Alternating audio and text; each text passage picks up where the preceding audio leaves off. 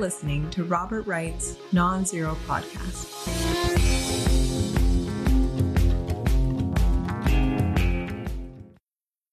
Hi, Mickey.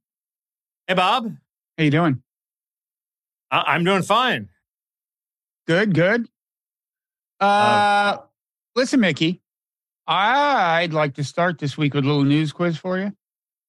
Okay. Now, questions are going to get harder as they go along, so I hope you handle this first one okay. All right. So, can you either name this person or give me this person's job description? He's either a random Twitter head or it's Zelensky, the head of Ukraine. Correct. It's Zelensky, the head of Ukraine. Now, here's another person. Can you either name him or give me his job description? Ooh, he's a tough one. He looks Russian. You got it. Keep going. But is that the Wagner Group guy? You got it. Prigozhin, you're 2 for 2. You're cooking. Now, The big question is, which one this week accused the other one of lying, and what was the specific allegation? Zelensky accused Prigozhin of lying when he said that the Ukrainian counteroffensive had started. It had not started. We're going to take off 2 points for that. One, for getting Prigozhin's name wrong and calling it whatever you called it. And I thought that's what I called it. And you were close. I mean, maybe you even got mixed up and meant well, but it was Prigozhin accused Zelensky of lying by saying the offensive would not start for a while. Okay? So Zelensky... Well, they had a back and forth. You are correct, sir. Actually, no, I don't think Zelensky commented on him at all. But Zelensky said only a couple of days... Zelensky did have a comment, I think, today. Oh, did he? On Prigozhin? Well, maybe you're ahead of me. But anyway... No, on the counteroffensive. He said the counteroffensive hadn't started, I think. Well, he said this here's what he said a couple of days ago. He said, with what we already have, we could go forward, I think, and maybe be successful, but we'd lose a lot of people. I think that's unacceptable, so we need to wait. Now, about a nanosecond later, Ukraine launched a counteroffensive, at least in the Bakhmut area, serious new thing. And Prigozhin said, Zelensky is lying. The offensive is fully underway. And it's actually true that there have been significant gains by Ukraine on both the northern and southern flanks, not in the city itself, where, in fact, Russian very incremental progress may continue, but, multiple square miles on the flanks. And here's what Prigozhin was saying today. He's basically saying, his guys, Wagner, they're still doing okay within the city, given the fact that, as he frequently complains, they're not getting any ammunition. But he says the regular Russian troops on the flanks are chickening out. Here's what he says. We've got about 20 buildings left, and then Bakhmut will be fully taken. But the taking of Bakhmut gives the Russian Federation nothing because the flanks are crumbling and the front is failing. And the defense ministry's attempt to smooth over the situation somehow in the media are leading and will lead to tragedy for Russia. So stop lying immediately. If you've run away, set up new lines of defenses. But what you've trained for, blah, blah, blah. The people holding the defense are, quote, nobodies. And so what has been happening recently, what I've been warning about for a long time, is coming to pass, and it's leading to a great tragedy for our country. So, this guy expected Ukraine to be honest about where they were going to attack. Like, yes, Hitler, we will attack in Normandy. We're people of our word. There's a code of honor that Prigozhin himself has lived by. He's never told a falsehood, so far as I know. And understandably, he just expects his. No, I don't think he was accusing Zelensky so much. It was, he was just saying, "Don't believe it, folks." But the two interesting things here, let's leave the battlefield situation aside, which is interesting, is just the extent of the shit-flinging by Prigozhin over the last few days. I mean, May 9th was Victory Day. Putin, it's a huge Russian thing commemorating the end of World War II. Putin had a very muted version of the celebration, and there's a whole bunch of Kremlinology you could do about that. But almost throughout it, Prigozhin, the day before, the day after, Prigozhin was screaming about, slandering people at the highest levels of the Russian military. In fact, he was mistaken for slandering Putin because he wasn't naming the people. Like, who did he call an old grandpa? And he hastened to clarify that Putin was not the old grandpa, but still that he was basically talking about this guy Gerasimov, who's the commanding general of the whole operation. But it leads. First of all, it's just Putin doesn't want this degree of dissent right around Victory Day. So it's just interesting that Prigozhin feels compelled to do it now. He's under pressure because the understanding had been he was going to take Bakhmut by Victory Day. I think they'd even said that publicly. He was failing and naturally wanted to blame people for not sending him enough ammunition. But it does lead me to believe, how freaked out he has seemed this week, in conjunction with the fact that progress in Bakhmut had slowed to a crawl, leads me to wonder whether, although this isn't the big offensive, right? Most people think at most this is a so-called fixing action, and the true offensive, presumably down south, will unfold later. It could be that Ukraine feels that they can actually surround Bakhmut and force a retreat, which would be just incredibly humiliating for Russia. That would be a really bad way to start off this offensive from Russia's point of view. So if Putin was as vicious a dictator as we think, or as he might like to be, how would he tolerate? This Wagner guy has been saying this stuff for months. Why is he tolerated?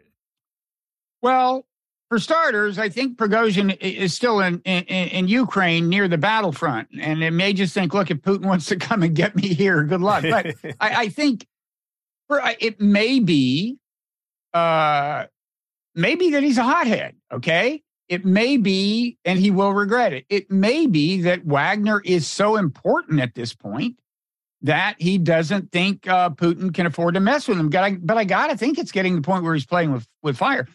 He said he was going to pull his troops out of Bakhmut a few days ago. And it's certainly true that if he did that, it would be super bad for Russia. But so I don't know. That's what I mean. That's why this is fascinating to me. You start wondering whether these could be actual cracks. Not in the regime per se, but, the foreshadowing of actual cracks. I don't know. It doesn't look that great. Anyway, other stuff is happening today. Because previously your analysis was that things look bad for Ukraine in the long term because Russia had so many more troops they could throw, and weren't there some documents that were leaked a couple of weeks ago that seems to suggest that the U.S. analysis was that it looked bad for Ukraine? Well, I think the conventional wisdom is still that this offensive will not succeed in severing the land corridor to Crimea from Russia that was established by the Russian invasion. I think that's still pretty much the conventional wisdom. Russia just has tons of entrenchments down south. Michael Kaufman, kind of the go-to guy, says he's pretty sure that he thinks probably Ukraine will breach the first line, but there are several well-established lines of defense between. And Russia has evacuated cities in the northern part of the southern region, suggesting, that suggesting that there's going to be some action there.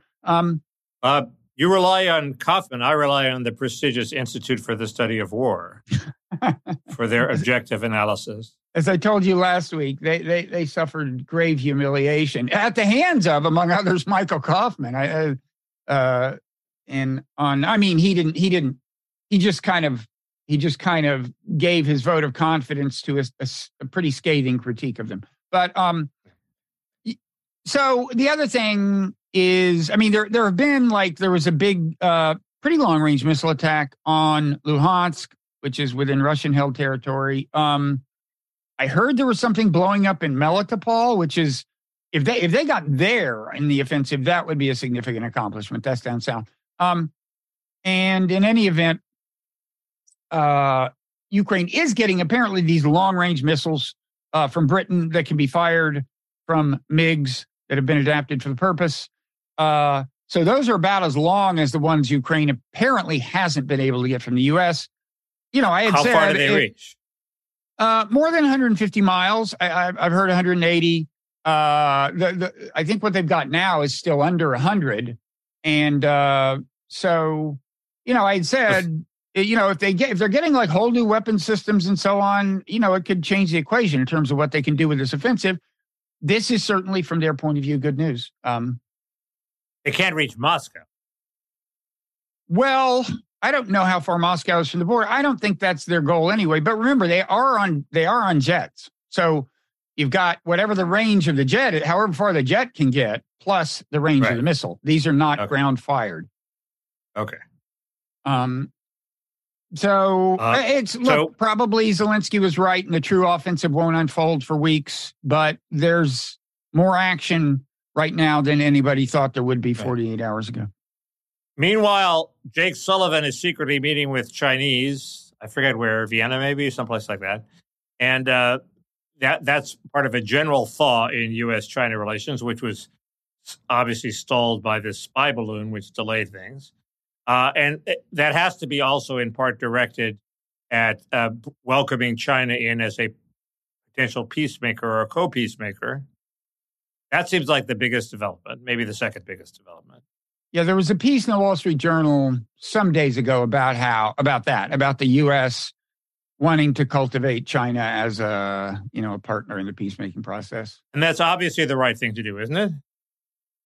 I think so. Yeah, I mean, there are people who don't want to see peace yet because they want to see Russia, evicted from all of the territory, and don't think that that's too risky. I mean, Jeffrey Goldberg and Ann Applebaum, as you know, took Laureen Powell Jobs in a personal trip to Ukraine, and they got an audience with Zelensky, and then they wrote a thing in the Atlantic. I haven't read it, but I think saying, leave no square inch of territory in Russian hands, probably. They didn't want to march on Moscow? They profess not to. That's not to. That's a sidebar. Yeah. No, yeah. I think they actually don't want to. But, the question is, at what point will Putin start to consider this existential, even just from the point of view of his regime's survival? That's when things could get dicey. Right. So that was my problem with that demand. Yeah. So, anyway, so that's, there was this one weird suggestion on the right that it seemed implausible. I want to get your opinion on it, which is that one of the things that enraged Putin and may have prompted his invasion is the whole Russiagate thing and the dossier and the whole, us saying that Russia sort of, fiddled with our election more than maybe they actually did, and the P tape and all that stuff. And maybe that pissed him off. It never occurred to me that pissed him off. I would think he invaded Ukraine over the P tape? No, not quite that. But one of the reasons that he may be annoyed is that the U.S. official posture of our security agencies was that Russia had done this thing, which maybe they hadn't done. Well, I think what would drive him crazy about that is that he thinks of us as having done worse in 2014 and, in effect, sponsored a coup in Ukraine. So he certainly, whenever he hears anything like that, I'm sure his hypocrisy antenna go off. And, I don't think that was nearly decisive. I think honestly, I think... Yeah, no, I hadn't even thought it'd contribute. I hadn't even thought it would even have contributed. It's a harmonic convergence of Tucker Carlson themes.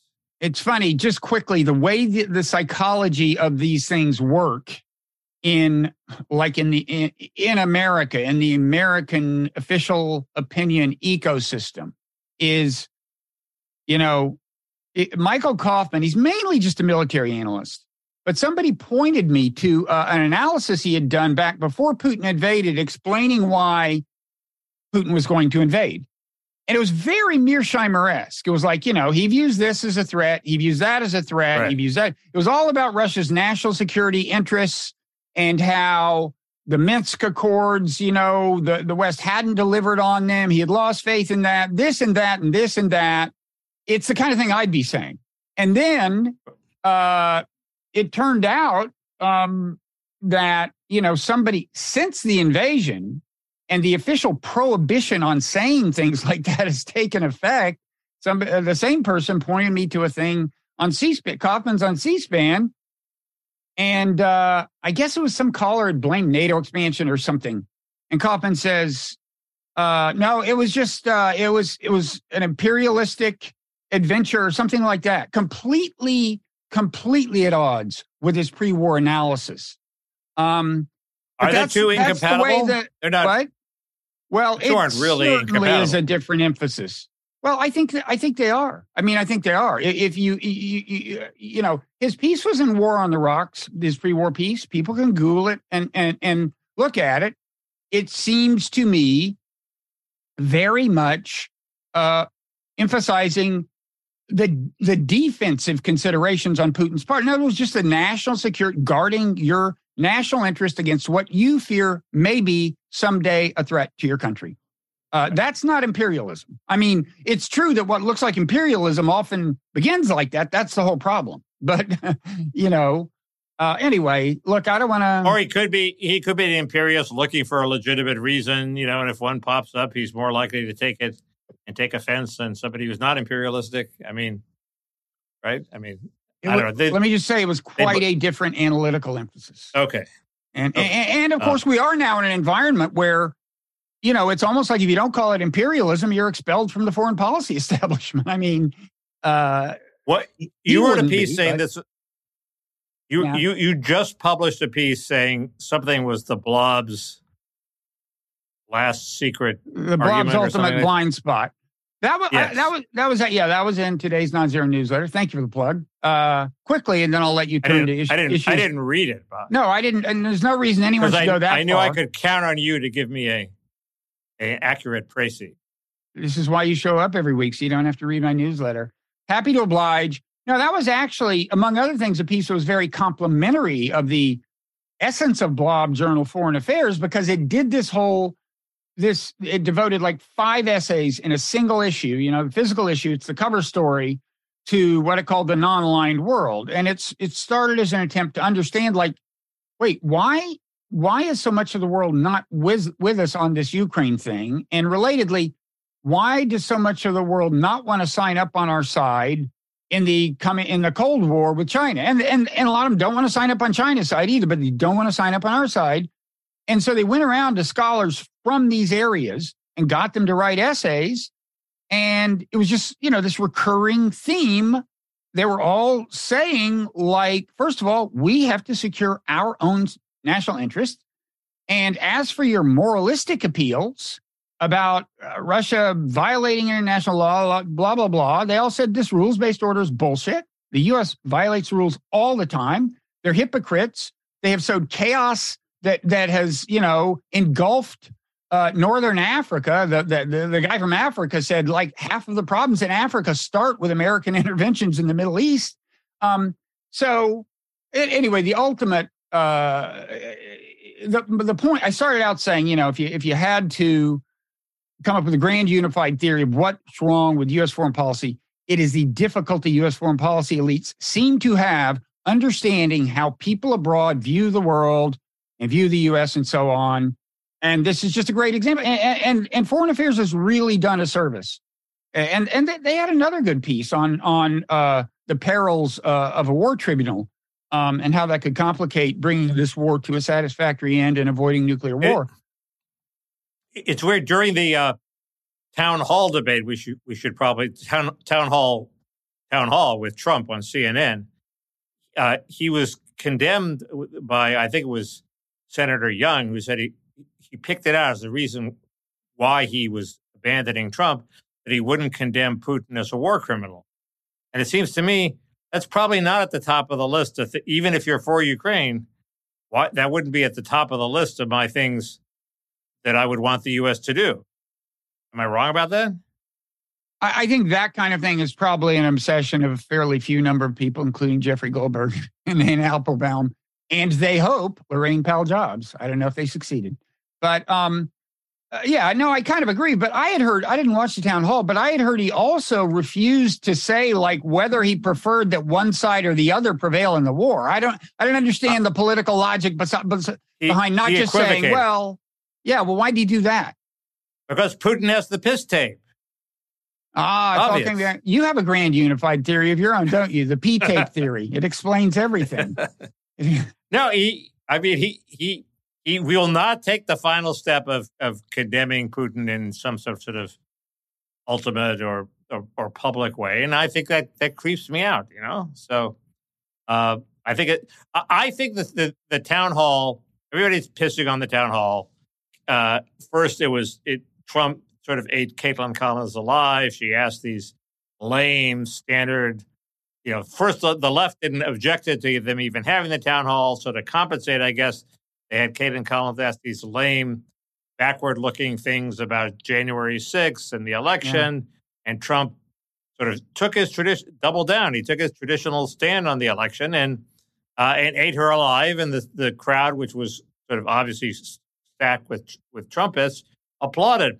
I think my so contrary that it's the conventional wisdom position is this actually hurts Trump because, sure, the people in the hall ate it up, but the reason the Democrats did so well in 2020 is because swing voters hated that shit. They hate the election denial. They hate the January 6th stuff. And Trump is now on record in public, recently endorsing all that stuff. So those people are still going to be turned off by it, and it's going to hurt him with those voters. And I think it even hurts him maybe in the primary, at least because the polls will start to show that he's not doing that well in the general, and the electability argument will be revived. I mean, there was a recent poll in the Washington Post, I'm sure you saw, Washington Post ABC poll, showed Trump 6 points ahead of Biden. Freaked everybody out, showed Biden at like 36 or 37 or 8 or 9% approval. It was way worse than other polls. And all of a sudden you heard talk which I heard, that they were getting Michelle Obama ready in the wings to run because Biden's not cutting it. And, you saw, if there is a deep state, it has a weapon to knock Biden out anytime it wants with this Hunter Biden stuff. It hasn't turned on him yet, but I think he's going to show improvement in the coming polls because Trump has revealed that he hasn't changed. And Trump had this perfect strategy, which is he runs to the left as DeSantis. He portrays himself as a bit of a statesman. Moderates could like him. He knows how to govern. He's protecting Social Security. He's going to solve the Ukraine war. It's all sorts of forward-looking stuff that voters might be interested, especially voters in the middle. And he sort of threw that out the window. Maybe it was just a happy accident that Caitlin Collins asked these lame questions, but they did that job anyway. So wait, they did the job of nailing Trump down that he hasn't. He's not a great statesman. He's still the same old Trump who thinks the election is stolen. He's going to repeat all this stuff that voters hate. He hasn't learned his lesson. Yeah. I mean, I think people assume that his position on the election is unchanged. I think everybody assumes that. But I take your point that maybe there was some opportunity cost. If indeed there were these swing voters tuned in and there are things he could have said that would have won them over instead of the stuff that they could have predicted. Well, even if he thinks it, if he didn't say it, that does him good that he said it. That's if he just keeps it to himself for a while. The part Caitlin, I saw... Let's talk about what the Trump presidency is going to be like. Anyway, sorry, go ahead. What? Well, the part I saw, she seemed to be doing a pretty ineffectual job of pushing back on the election stuff. I was kind of thinking, it would have been smart. It might have looked too much like ambush journalism, but if she had an audio of the call where he is saying to Raffensperger, whatever the guy's name is in Georgia, I just need you to find me X number of votes. Because, it would be easy to get him to basically deny he did that, right? You can get Trump to deny he did anything he's actually done. And I was thinking they should have had him just walk into that and then bring out the audio. These factual attempts tend to fail. I mean, he has a perfect defense for that, which is, I made it clear that these were votes that were legitimately cast for me that were unfairly denied me, and I wanted him to count in a fair way. He thought he'd been robbed.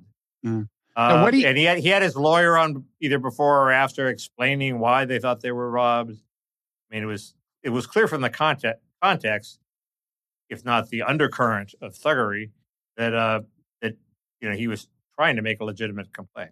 And what do you think about the E. Jean Carroll trial, where he's found liable for sexual assault and defamation? I don't think that has much effect. It may, I can't speak for America's women. Who knows what these crazy chicks are up to? There was some evidence today that they actually were happy that Trump had his comeuppance because he's such a pig. And it's possible that this will... Of course. I mean, anyone should be happy he got his comeuppance. But they knew he was guilty, so it's possible this will now satiate them, and they won't feel they have to take it out on him with the vote because he's been held accountable in public. It's not like it's not like their eyes were open and they realized, oh my God, this guy's a horrible sexist pig. It's like, everybody knows. No, I think, well, first of all, I mean, it's doing a lot of work here. There's a lot of women in America, and I assume you can divide them at least into women who will definitely vote against Trump, women who will definitely vote against for him, and women who are gettable.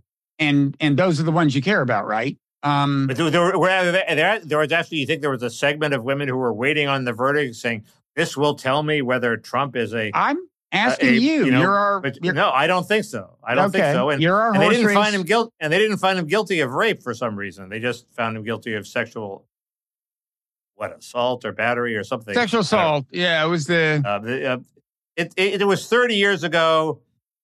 There's almost no way to prove at this point with absent photographs or witnesses or something what happened 30 years ago. It just seems like it's not going to be a big deal. I don't think the CNN town hall is going to be a big deal. None of this is going to be a big deal in the end. But it's even less important, I think, than the CNN town hall. The important thing may be that he hasn't driven DeSantis from the race. Okay, that was obviously his goal. DeSantis is going to announce, I think, next week. He's going to raise a lot of money. He may be wasted, but there was a video of DeSantis. DeSantis' expectations for his personability and likability are now so low. I like to say he's a social egalitarian. He hates everybody. He hates the rich. He hates the poor. He hates the donors. He hates the voters. Okay, he's an equal treatment. You mean he has said unflattering things about all of them? He clearly exudes contempt for his donors, some of his donors. And how does he do that? How could he not have contempt for his donors? They're idiots. I mean, they're supporting Tim Scott. They think he should probably. Wait, you mean the donors who aren't his donors? You mean the donors of even his donors? I've been in a room full of his donors. Half of them are idiots.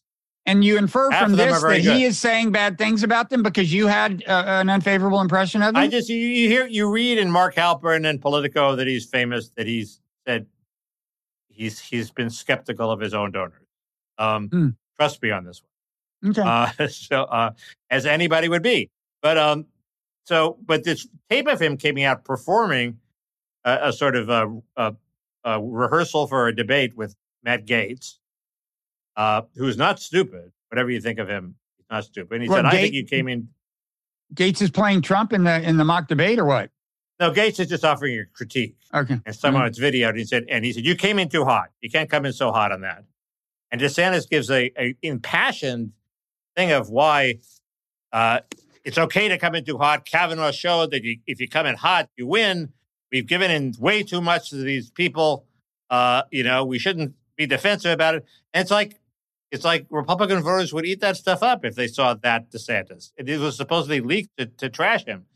It didn't trash him. So if he has nowhere to go but up in the likability, personality, segment of the competition. What you think he needs to do is come in hot about coming in hot. That's what happened there. No, I just think I think it's a character that he showed genuine emotion. He wasn't faking it. No, well, he shows emotion all the time. He shows contempt and disdain and hatred for people all the time. That's the way he is. This was not showing contempt and disdain and hatred for people. This was refusing to back down. in the face of He shows Matt that. Gaetz's reasonableness. Anyway, he's given a bunch of interviews. He hasn't given as many interviews as, say, Ben Smith has with his book, which is number 791 on Amazon. Bob, I thought I'd point that out. Is it really? Wait, that's not a bestseller. That's not a Times. That doesn't get it on the Times list, right? Not even close, Bob. He's going to have to move into a smaller apartment. Well, closer than you'd think, because this is all books in the world, including a lot that, but it doesn't get on the list. I think 100 gets it on the Times list. But DeSantis has been giving interviews, and he gave an interesting interview about Disney.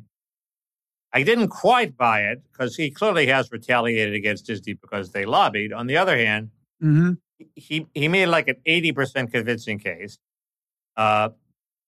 One point was a legal point, which is this Reedy Creek board that he has taken over, which is the board that Disney controlled that controlled the theme park, is technically different than Disney. Disney goes to elaborate lengths to say, this isn't Disney, this is the Reedy Creek board. So if DeSantis retaliates against the Reedy Creek board, then how does Disney make the jump and say they're really retaliating against Disney when they've made a big point about how this board isn't Disney? So there's like a technical legal point he made that I hadn't thought of. He pointed out what's pointed out in a very good Slate article on Disney, which is when they set up this thing, they promised that Epcot, this city of the future, was actually going to have residents in it. And they were setting up this board so it would have residents. And then Walt Disney decided, no, we don't want residents because they might outvote us. So then they had very few residents. So it was all founded on a lie. But the ultimate thing that it made me think of is, isn't this just the give and take of democracy? I mean, you, Bob Wright, don't support my bill, and I'm not going to support your bill. I'm going to fuck you. Okay, that's how politics works. You support me, I'm going to reward you. So Disney weighs in as a lobbyist saying, we don't like this bill. And DeSantis says, fuck you, I'm going to fuck you 6 ways to Sunday. That's democracy. That's log rolling. It's the opposite of log rolling. I don't know the facts of the case, but I know the way it's being presented by people who disagree with you on this and hate DeSantis. And they're saying Disney exercised its First Amendment rights by expressing an opinion on one of the governor's policies, and the governor chose to use his political power to retaliate against the corporation. And God knows if he did that to an individual citizen, you certainly wouldn't defend it, right? If he had a zoning law change to fuck over some guy who criticized the policy of his, you would definitely see the problem with that. Well, that's the argument these people are making. Okay, it's not legitimate, and I agree. Basically, if it is in fact true that he, in some meaningful sense, retaliated and used the instruments of power to pursue a policy to Disney's disadvantage that he would not have otherwise pursued if he weren't pissed off at them. If he did that, I disapprove. That's bad. Of course, it's bad. It's sort of it's weird. If you carry the "you shall never be punished for your beliefs" thing too far, you throw democracy out the window. So.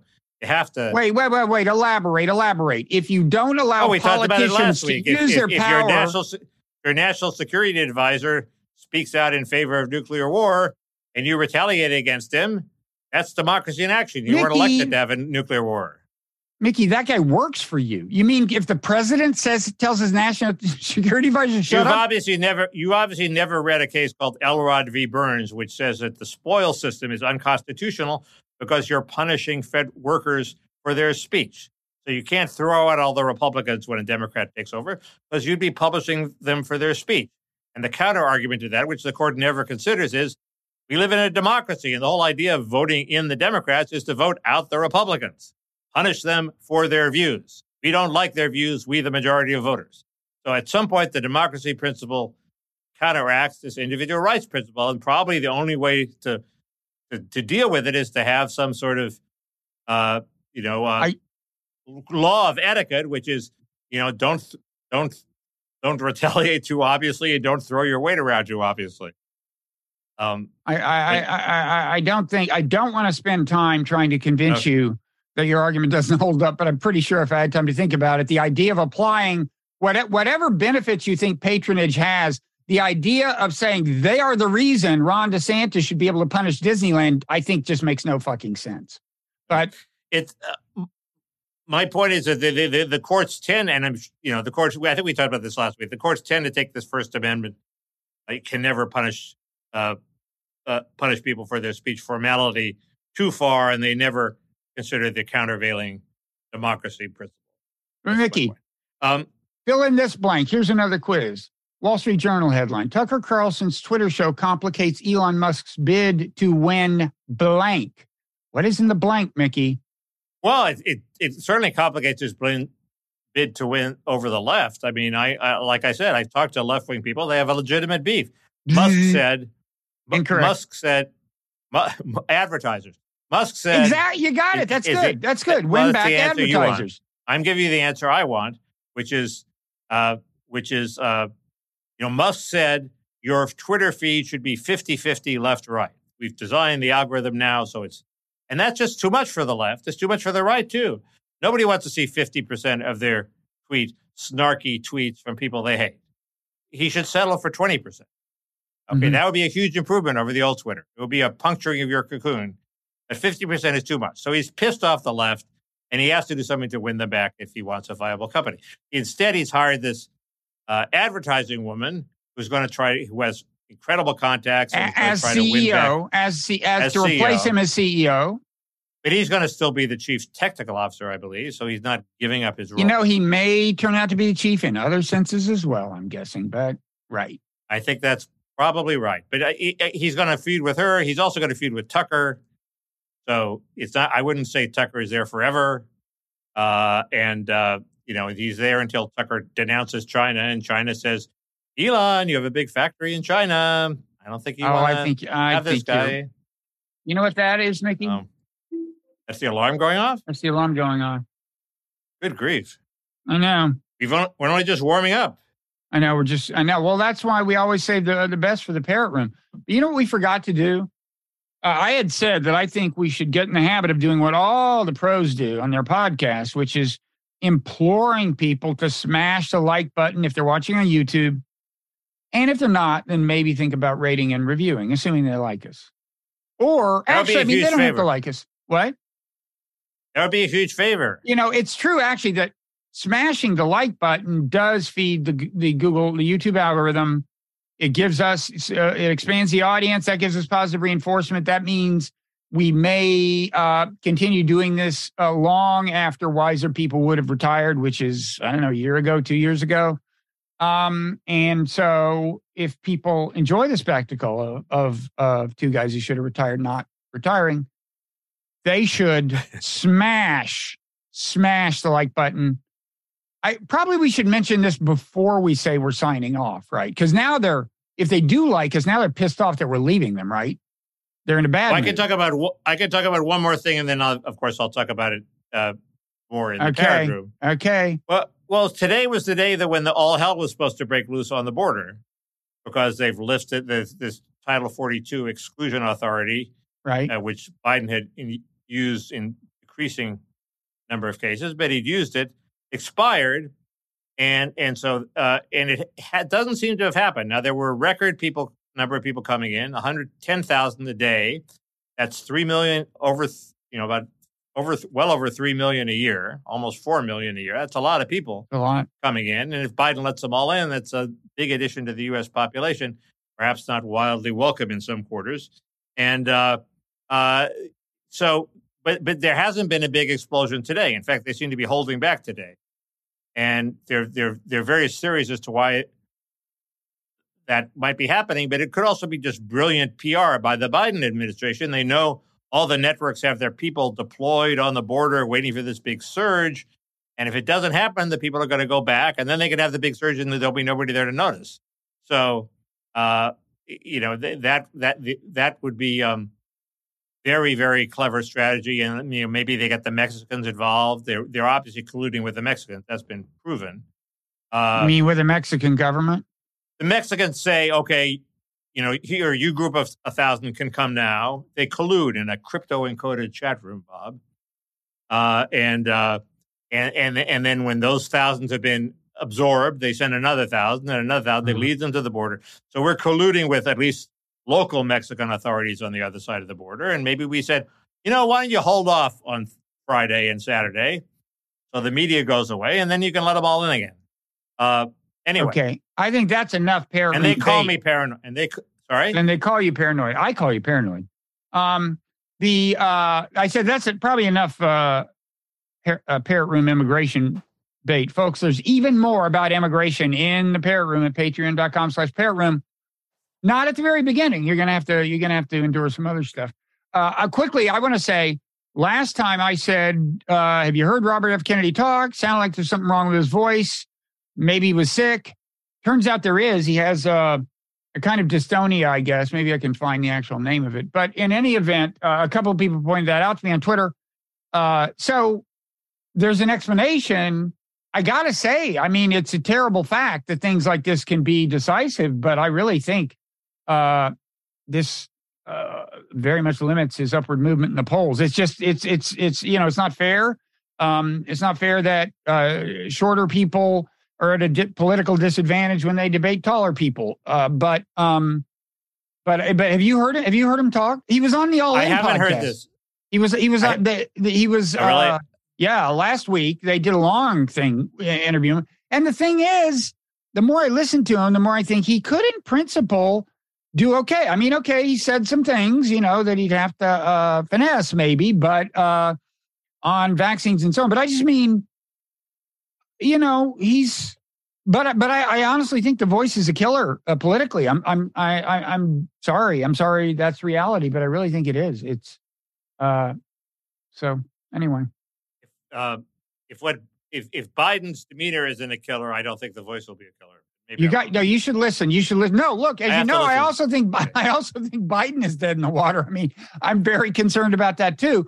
But this is in a certain sense more problematic. What do you think about Michelle? She's got my vote, I guess, just because she'd have a better chance of winning. I don't know much about her. She's kind of a blank slate to me. But that's her virtue, I believe. But you're the only one who thinks she might wind up running, right? No, there were rumors rampant that. Okay, wait. We'll talk about it in the Parrot Room. We'll talk about Michelle in the Parrot Room. Okay. Gotta go. Thanks for watching, folks. Don't call me paranoid. Last thing I'd ever do.